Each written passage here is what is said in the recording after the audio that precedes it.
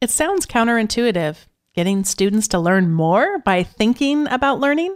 Today on episode 47, Todd Zakrajsek speaks with me about developing metacognition skills in our students. Produced by Innovate Learning, maximizing human potential. Welcome to this episode of Teaching in Higher Ed. This is the space where we explore the art and science of being more effective at facilitating learning. We also share ways to increase our personal productivity approaches so we can have more peace in our lives and be even more present for our students.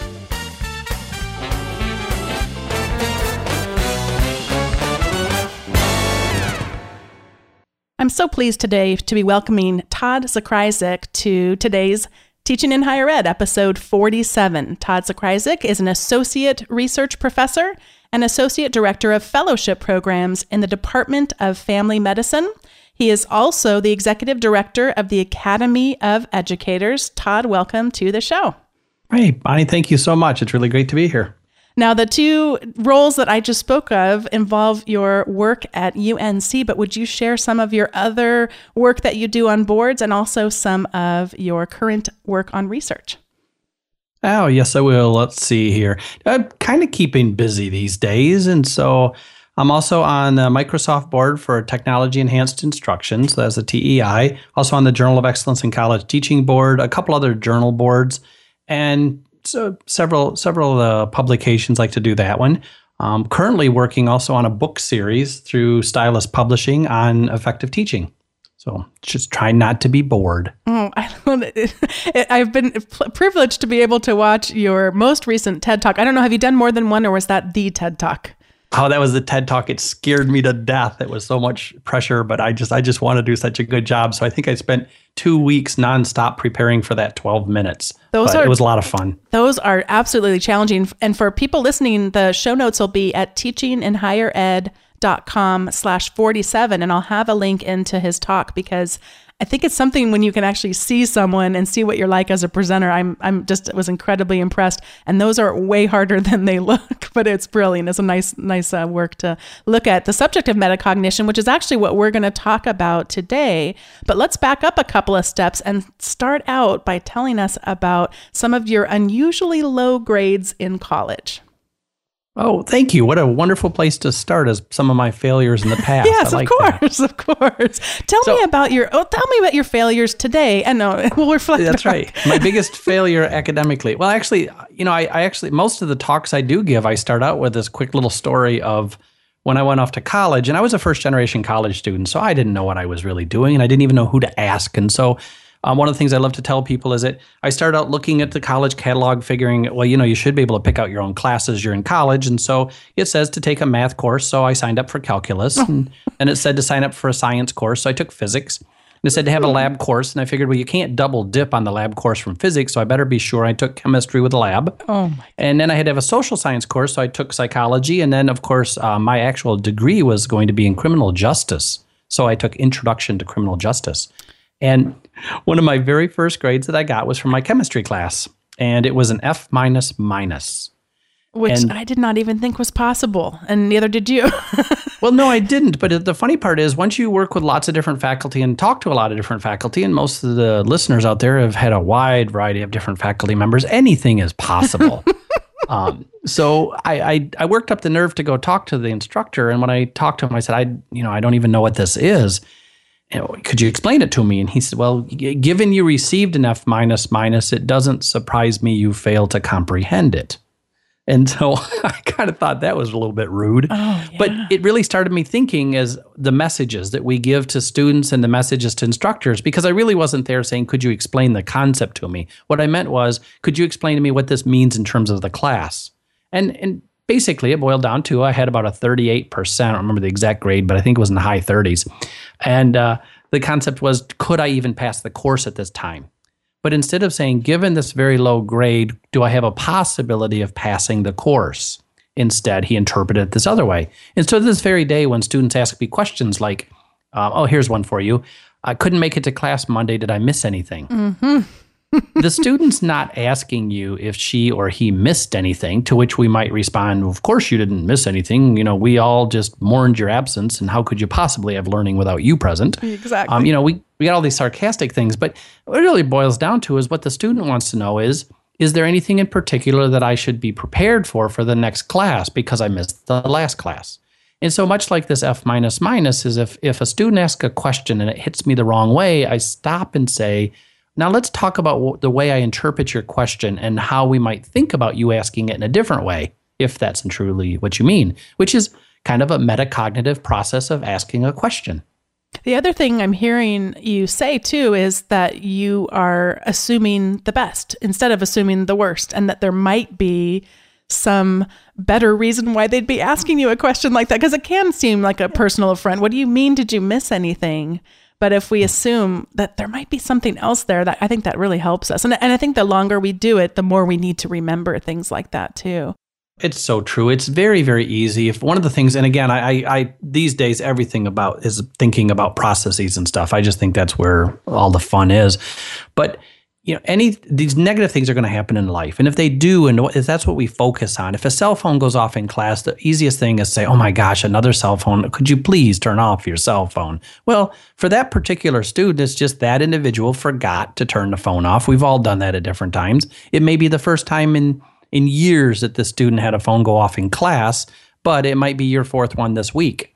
So instead of going after the student saying, how dare you, it's more of what you were just saying. You take the positive approach and say, look, I realize you probably forgot, but turn the phone off, please. Mm-hmm. So yes, sticking positive and trying to move forward with that. I have a 3-year-old son and a 1-year-old daughter, and my 3-year-old son is obsessed with looking at pictures on my phone or iPad or whatever he can get his hands on. And the other day we were going through the pictures, and believe it or not, he was very interested in the picture I took of my parking place at John Wayne Airport when I was flying out a few months ago. And I know you actually think parking tells us something about thinking. So would you share with us about that? And I think you can also attest that I'm not crazy for having taken a picture of the parking place. It's a smart thing to do. Basically, in life, we have all of these things that we do. And one of the things we have to keep track of or realize, I guess, is there's interference all the time. And technically speaking, there's proactive and retroactive interference. But what it boils down to is if you're put into a similar position in multiple times, it can be very difficult to retrieve information from a specific time. So if you park at the parking lot 5 times across 5 or 6 months, at any given time, on the 4th or 5th time, you can come out and say, wait a minute, was this the time I parked on level 1, or is this the time I parked over by the elevator? And so the smartest thing to do when there's kind of overlap like this or interference is to snap a quick picture with your phone, or to stop and say, okay, I am in spot number 42 in section G3. And if you stop and do that, you actually evoke kind of a process in your brain to keep track of that. Because the danger is if you jump out of your car thinking I'm going to miss my flight, or I'm cutting it close, or I hope I turn the iron off, or whatever, if your brain is kind of really occupied with other things, you don't process that day-to-day stuff that we all process through living.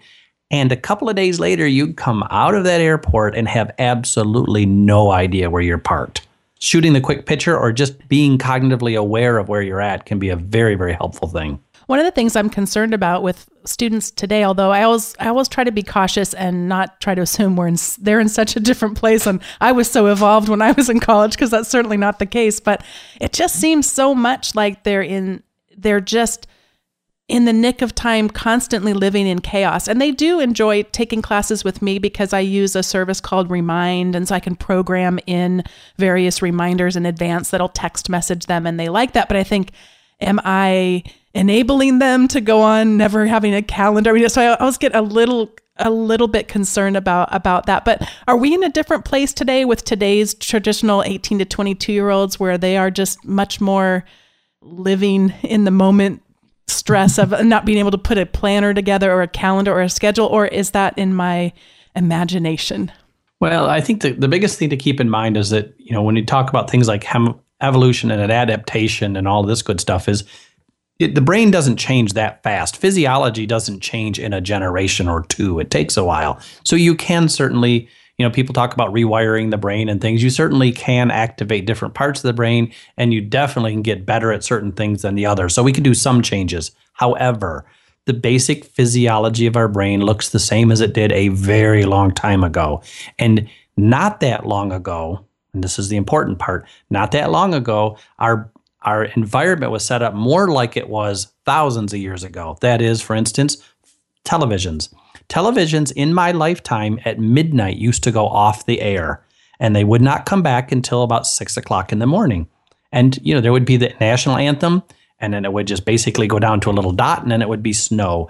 You couldn't go to the store shopping at 3 o'clock in the morning. You couldn't call your friends at 3 o'clock in the morning. Well, you could, but it was considered extremely rude. There was no texting and there was no internet to surf. Mm-hmm. So essentially, you had nothing to do from midnight to 6. So the concept was, I guess I'll go to sleep. Nowadays, at any given moment, at any given place, as long as you have a signal on your phone, you can be actively involved in something, which means essentially now our brains are never resting. And because of that, they are getting stressed, people are getting tired, and the attention's getting divided in a lot of different directions. What else do we need to know about the idea of metacognition? Well, actually, it's a pretty complicated term, but the easiest one to do, I really think, and certainly we could have a great educational psychologist debate kind of thing, but the two concepts are basically thinking about thinking and knowing when you know. So the concept of knowing when you do know something, and it's really funny, if you watch, you can catch yourself so many times at a point where you say to yourself, I thought I knew this, to step back just a second or two, and you have in your head every awareness that you knew something until there was evidence you didn't. A quick example is you're going over to your friend's house. Maybe you've been over there once or twice, and they say, do you know how to get here? And you say, yep, no problem. And all of a sudden you're sitting in the parking lot of a 7-Eleven with your phone, and you start typing in the GPS, the address to find the place. At that moment, you now know that you didn't know where it was, but you certainly thought you did, right up until you had evidence. So you can take this into academics. I can be reading a book, and as I'm reading the book, kind of like driving to my friend's house, I might think that I'm getting this. My eyes are going across there. I'm processing all the words. It all feels okay. But eventually, or I shouldn't say eventually, there may come a point when I suddenly realize I don't know it. That could be a test, which is too late, or it could be a quick metacognitive check, which means I'm going to check to see if I know what I think I know. One of the compliments I get from my students is that I'm pretty good about bringing in current examples. And I love when we can just feel the room come alive, and it's more like jazz music. It's just, you didn't plan this, and people are asking questions you didn't even think we were going to go there today. It's fun to see that. And I remember distinctly this last semester, a student raising her hand and saying, I know what it was, that the Apple Watch had come out. I have one on my wrist right now, by the way. And it had come out, and we were talking about the keynote talk that they had given, the second one that mentioned about the Apple Watch. And she said, well, I'm just really surprised that they had that guy give the talk. And that guy in this case was their vice president of marketing. And she says, well, I just thought they would have had the president of marketing give the talk if it was that important, the rollout of the Apple Watch. And I thought, oh, wow. I just sort of assumed when we talked about organizational, these are freshmen, by the way, it's an introduction to business class. And I thought, I had this assumption that if I said CEO, president, vice president, that there's not a president of marketing or a president of operations. The vice president's as high as you can go until you become. But it was one of those things, and it reminded me when you were saying knowing when you know. That one moment in time in my classroom sort of haunts me, but I think in a good way, because I think, how many times do I do that when I'm teaching? Where I think that they know, but because there's no time for exchange until a really high stakes thing like an exam, I miss it. And that must happen to us all the time as teachers. Well, yeah, and that's the amazing thing. People talk about some of the nuances, like moving from a teaching-centered focus to learning-centered or student-centered, and there are differences in there. But that concept of going in and giving a lecture and thinking, I got to get through chapter 6, and if that's your focus, I got to get through chapter 6, and I'm lecturing because there's a lot of content. I have no clue if my students are getting any of this. They could be sitting there daydreaming, they could be texting, and they don't need their phones and laptops. They could just be doodling and drawing pictures and thinking about hamburgers. But if you put them into small groups and walk around the room and see what they're talking about, Then you know if they're getting it. So much like your example you were given, if you said, get into small groups and think, if you were in charge of this company, who would you have give this presentation and why? And some people might say, well, I would have someone who works like putting them together give the presentation, because wouldn't it be cool if a person who is on a production line was the one talking about how great this watch was. And somebody else could say, well, I would give the president of marketing that job because that should be the president of marketing. And as you walk around, you would not only hear concepts that are kind of cool, but you'd get a sense of if they knew what they were talking about. So that's why we got to get students talking. There's no other way to know if they know it. In fact, there's no way for them to know if they know it unless they try to produce it. How is our brain like a phone, a smartphone, I think specifically? Oh, yes. Well, it's much like that concept. I pick up the phone, and it's funny because it's still to this very day, I keep playing around with it. But primarily my phone, I use it to call people, and I text people, and I do quick searches on the internet. That's primarily how I use my phone. But my phone has amazing capabilities. It can do so many things. I can do voice recordings on my phone. I can make little movies on my phone. I just tons of things on my phone. So the brain is kind of interesting because I make that analogy at times. If the way you use your brain is essentially, I use it to recall specific pieces of information, and I live in just the standard way. I always do the same type of thing. It's kind of like using my basic functions on my phone all the time. But if you pause and actually start working at different areas of your brain, what can you really push yourself to do, and what could you learn how to do? Then suddenly we change all the possibilities. And a quick example is a person who says, well, I can't draw. Well, first of all, if you can hold, and some people can't draw, which would mean they can't hold a pencil, and that's legitimately a huge challenge for individuals. But if you can hold a pencil in your hand, you can draw. The thing is, you may draw very, very poorly. Well, if you've never actually exercised the part of your brain that's responsible for hand-eye coordination and drawing, that would explain why you're a poor drawer. It wouldn't be, I am terrible at drawing because I can't draw. You're terrible at drawing because you've never tried to draw, really. It worked at it. So working different parts of the brain, it's amazing what we could accomplish. To take your example, too, because one of the things I know you've written about as well is that if I also tell myself I can't draw, then of course I can't draw. But there are people who draw with their mouths because they don't have any hands or aren't able to use them, or have learned how to draw and paint amazing works with their feet.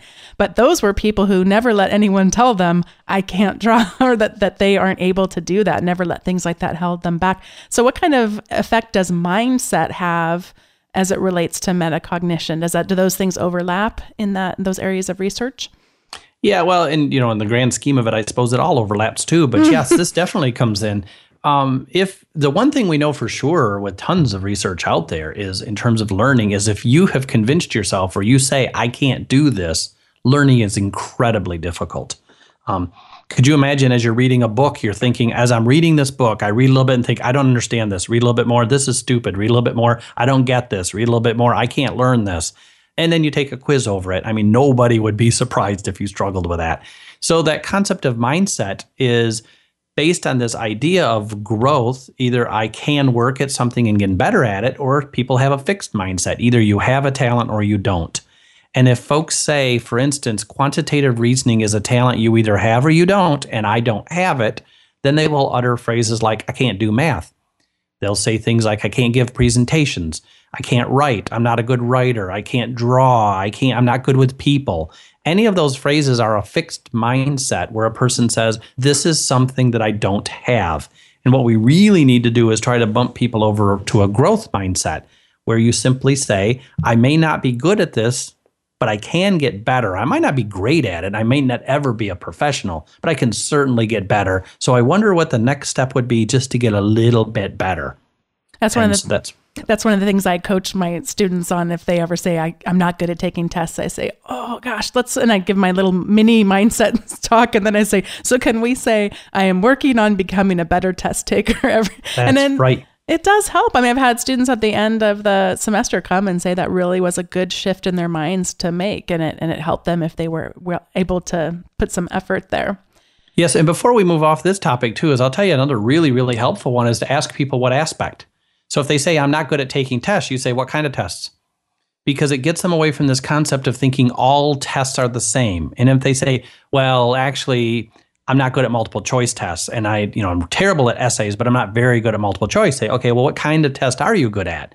Well, I might be good at true false, or I might be true at whatever. But the point is, you're starting to shift it. So if someone says, I can't give a presentation, you say, what kind of presentation? And once you start talking about it, you tease out exactly what you're doing. You tease out what aspect is really challenging and say, could we work at that then? One of the things you talked about in your TED Talk was this idea that we could apply what we know about working out or lifting weights or that kind of thing to making our brains work better. What can you tell us about that? It's kind of a funky thing, but I always think this is funny. The initial example of this came from my friend Terry Doyle, who was a co-author on that book, the New Science of Learning, that he and I wrote. But it's that concept that he came up with years ago. I love this. Is if you were going to go to the gym once every 2 weeks and lift weights for 10 hours, you can ask the students, what do you think your physiology would be like, or what would you feel like? And the students all say the same thing as well. Every 2 weeks, you go and lift for 10 hours, you get really, really sore. You would not build any muscles. You wouldn't get any stronger, and you'd hate it.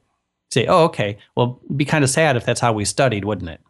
And you could just pause and everyone says, okay, yeah, I kind of get it.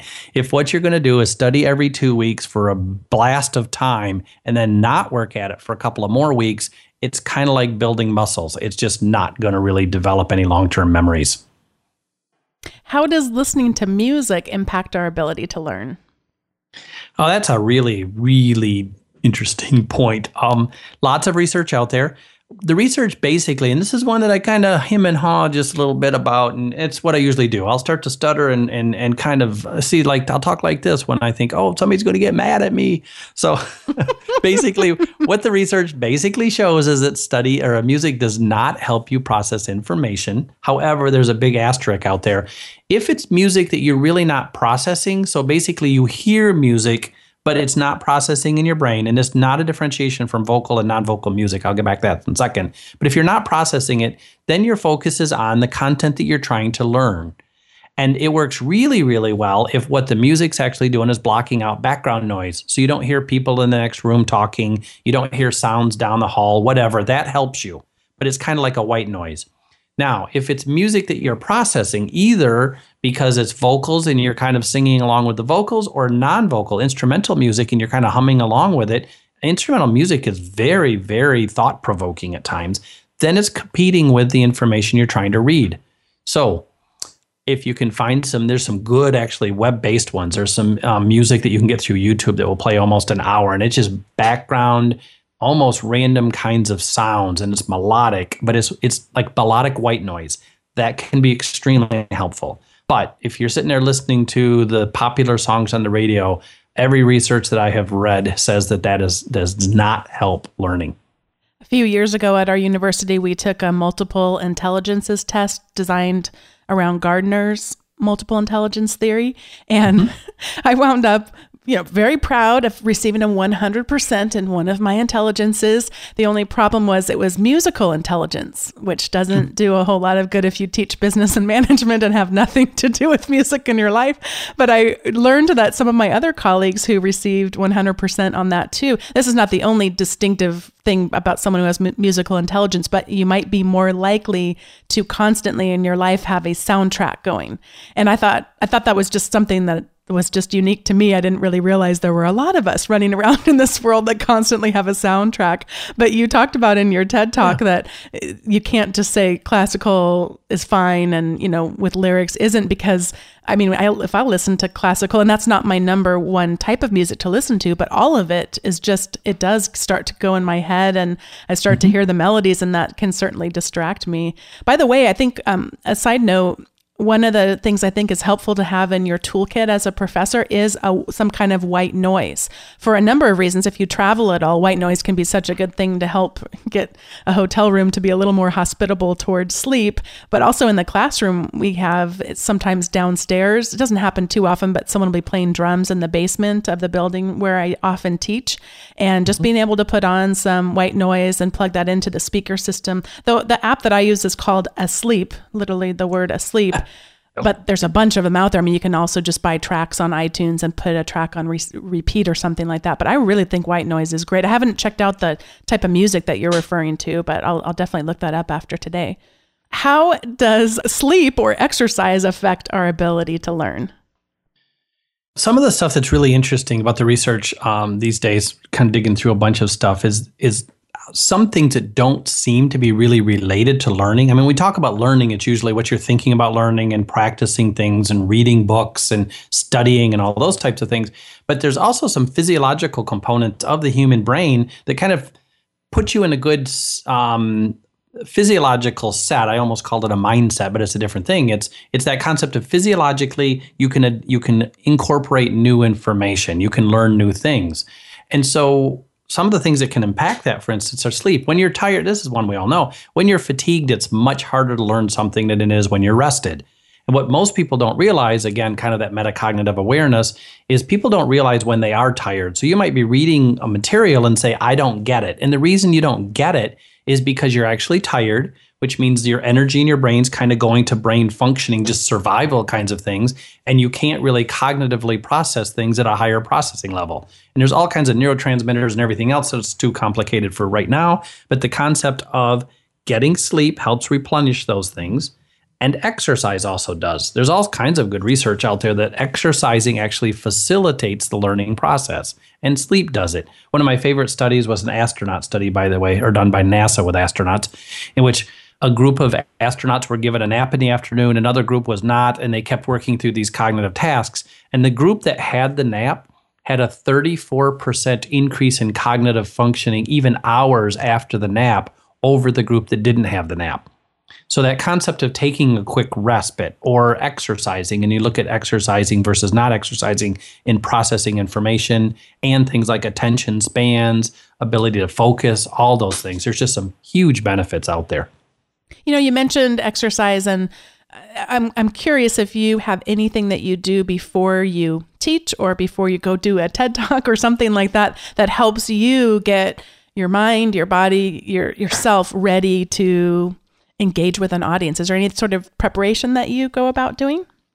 Well, that's one of the tricky ones you have to be a little bit careful of, because, of course, the way our brains work is extremely complex. So let's go this way first. Is sometimes if you're really, really nervous, you could do a couple of quick jumping jacks, or you could run around the building or take a quick walk or something. And that may very well relax you because you're engaged in a repetitive motion, or because you're getting out of the environment for a few seconds. There's the old concept of, take a quick walk outside and come back in and you feel less stressed. And, you think, wow, that walk really helped me. Well, what helped you was you got outside and looked at trees and grass and people, and you stopped thinking about the thing that was making you so stressed. So that can certainly help.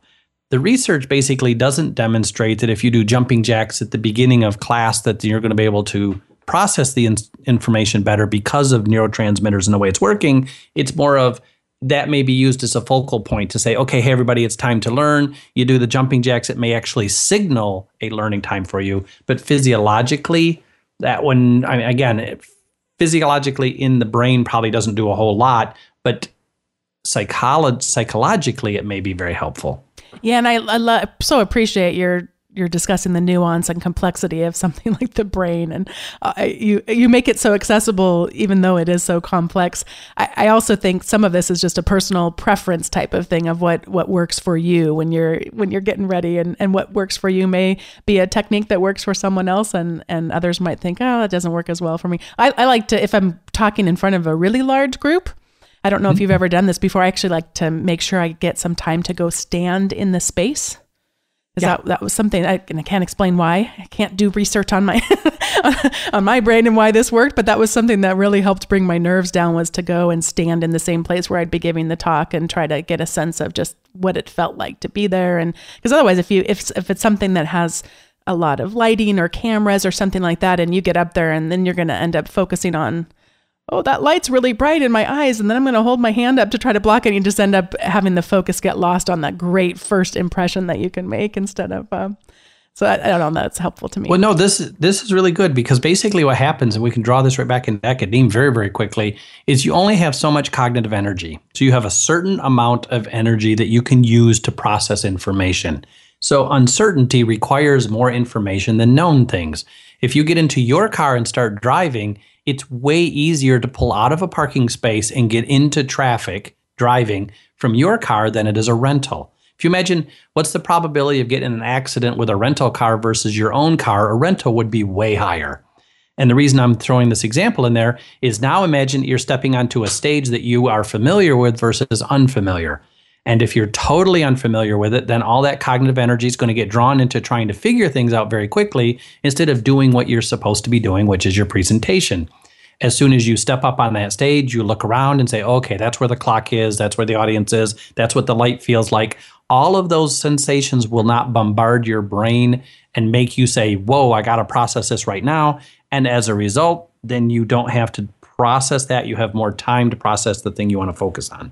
I hadn't ever thought of that before. That's really helpful for me to frame it that way. I was thinking about a speaker I saw about 4 months ago who was phenomenal. I mean, I thought she was so dynamic and had fantastic stories and captivating. It just took a little while for me and my brain to recover from her initial impression. She walked up to the front and it was, oh, I don't need a microphone, do I? Yes, you do. It's a real echoey kind of place where she was speaking. And then it was, well, are you going to advance my slides? And how, do I just tell you to go? And I thought, oh my goodness, it would have taken 5 minutes.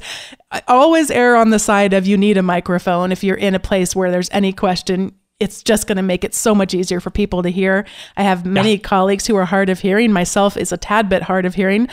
Just go for it. If there's a microphone there, use it. And if there's any way where you can have a clicker where you can advance your own slides, I think that's ideal. I think it's the best $20 investment that any of us could make. In fact, I'll put a link to my favorite one in the show notes, unless you have one that you'd like to recommend too. But and if someone's going to advance your slides, it's just tough if that's your only choice then to try to have just a physical gesture instead of a bunch of next slide, next slide, next slide. Well, yes, it draws away from the attention of what's happening. But also, real quickly, I guess, talking about faculty roles too, imagine the same thing for a student then.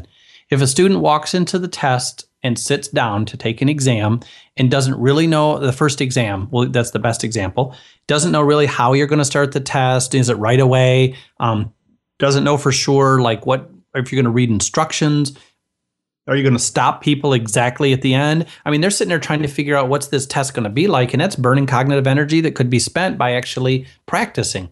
You could have students come in and take a quiz, and if you haven't taken a quiz before an exam, and then you say, by the way, when you take the exam in a few weeks, it's going to start just like this, it's just going to be longer. All of those nuances of the same thing as looking at canned lights or clickers or advancing slides, the same type of thing, that all goes away because you don't have to think about those other things. So take away the stuff that just doesn't necessarily need to draw cognitive energy. I'm going to be thinking about that a bunch. Thank you for putting that framework in my mind. As we move over to the recommendation segment, I just want to give you 1 minute to wrap us up talking about this. What's the most important thing we can do to improve our thinking about learning? The biggest thing for me still is anytime you're surprised, stop and think about why you were surprised and what just happened. So if you get lost, instead of saying, oh my gosh, I'm lost, I hate getting lost, say, how did I get lost? It may be that you got lost because you didn't have a good understanding of where you were going, you didn't check, whatever it is. If you take a test and get an F minus, instead of being frustrated by it and everything else and saying, well, I guess I better study harder, you stop and say, okay, this was not what I expected. What should I do differently next time? If you lose your car at the airport, how do I not lose my car at the airport next time? If you're having a conversation with somebody and you forget a thought in the middle of the conversation, you say, gosh, I hate it when that happens. Instead of just getting frustrated by all these things, you stop and say, okay, why might that have happened? And how can I work toward it not happening in the future? And so I guess that's it. Thinking about the process of thinking when it goes poorly and how you can fix it as opposed to just repeating it. This is the part in the show where we each get to make a recommendation, and mine is a quick one just about the service called Dropbox. I know many of us in academia use it, and one of the downsides to using Dropbox as opposed to using Google Docs, for example, is the lack of real collaboration. And I think they've made a good innovation lately to try to combat some of our perceptions about that with a new commenting feature.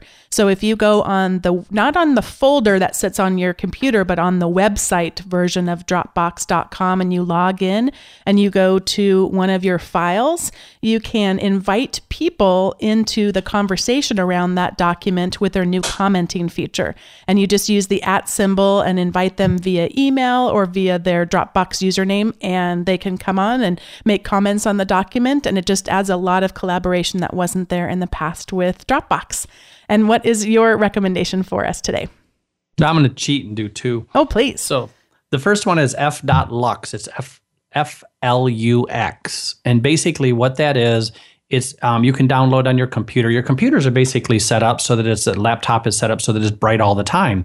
But as it gets late into evening and you open up your laptop and it's really, really bright and it like glows the whole room, what this basically does is looks at the time of day and it decreases the brightness of your laptop automatically as it gets late into the evening. So that's kind of a cool thing. It also could be set up, I believe this is the one, that shifts over away from the blue light, because there's some great research that shows that if you look at much blue light, especially in the evening, it can shut down melatonin release, and it actually makes it hard to sleep. And the other one is a little app called Forest, and you can just grab this one. It's just called Forest. And essentially what it is you set this thing up for an amount of time, and it might be like for 40 minutes, and you open the app and say, for 40 minutes, I'm going to study. And if you look at anything on your phone, it starts to grow a tree as you do this, and then the tree is fully grown at whatever time span you pick. And if you look at anything on your phone other than that little app, it kills the tree. And the concept there is that you actually, once you get this app started, is that you focus on whatever it is you're doing, studying, reading, or whatever, and then you don't keep looking at your phone, because if you do, you'll kill the trees, and that's so sad. That would be so sad. It reminds me of those little things that I can't remember the name of them, but we were supposed to try to keep alive by feeding them. But that was the opposite of that, actually. It's better. I like the trees, and I like staying away from stuff. I should know the name of that. Well, before we end our podcast, if people wanted to learn more about your work, what would be a best way to sort of get in touch or keep in touch with your research and your books as you're coming out with them? Yeah, so Twitter is just my name. So it's just Todd Zakrajsek as the Twitter account. It's just @ Todd Zakrajsek. And also, probably the easiest thing to do is just type my name in, Todd Zakrajsek, and go to the web and type that in along with the words like apathy or teaching or faculty or keynote or anything else. And those things will pop up. But that'll bring up so many things. I mean, these days I usually tell people if there's anything you need is you go to a good search engine and type in exactly what you need. And so if you throw my name into a search engine, it's going to pop up. The book I wrote with Terry Doyle has become extremely popular. People really seem to like that. And that's The New Science of Learning, How to Learn in Harmony with Your Brain. And it's a Stylus publishing book. And then I have another book that's coming out, I believe it's in September, of 101 intentionally designed activities for the classroom with Claire Merger and Michael Harris. Would you come back in September and talk about the book, and we can focus on 101 intentionally designed activities for the classroom? See, I think you're fabulous. I will come back anytime you would like me to. Oh, that would be great. Well, good. We can look forward to having you back on the show to talk about your book then that's coming out in September. Excellent. I love to. Oh, wonderful. Well, thanks so much for being on the show and contributing to teaching in higher ed. Thank you for the opportunity. I really enjoyed it. It was so great having Todd on today's show. And before I close, I wanted to mention that if you have any interest in a professional development opportunity, he runs 4 of the 5 Lilly conferences, and they're wonderful resources to help us develop our skills in teaching in higher ed. I'll put a link to the Lilly conferences in the show notes, and they are held all over the country. Feel free to check out the link to the Lilly conferences and see if you can incorporate that into your own professional development. And he'll be out here in 2016, February 18th through 21st, and I'm excited about attending that one in the coming year. He has presented workshops in 43 out of the 50 states and would be available to come out and explore possibilities in your state if you'd like to talk to Todd about that. And he already shared how to contact him, and I'll put that in the show notes. But it was so great to get to talk to him about metacognition and developing those skills in our students. This was the 47th episode of Teaching in Higher Ed, and if you'd like to contribute to the conversation, please go to teachinginhighered.com/47. And remember, we're getting ready for the 50th episode. If you'd like to leave a message with your ideas that you've taken away from listening all these episodes, or even if you're a new listener, something you've taken away, as well as a recommendation, please call 949-38-LEARN and leave a voicemail. Or you could just email me an MP3 if you prefer to do those recordings on your own, or even just jot a quick email at teachinginhighered.com/feedback. Thanks so much for listening, and I'll look forward to celebrating number 50 with you soon.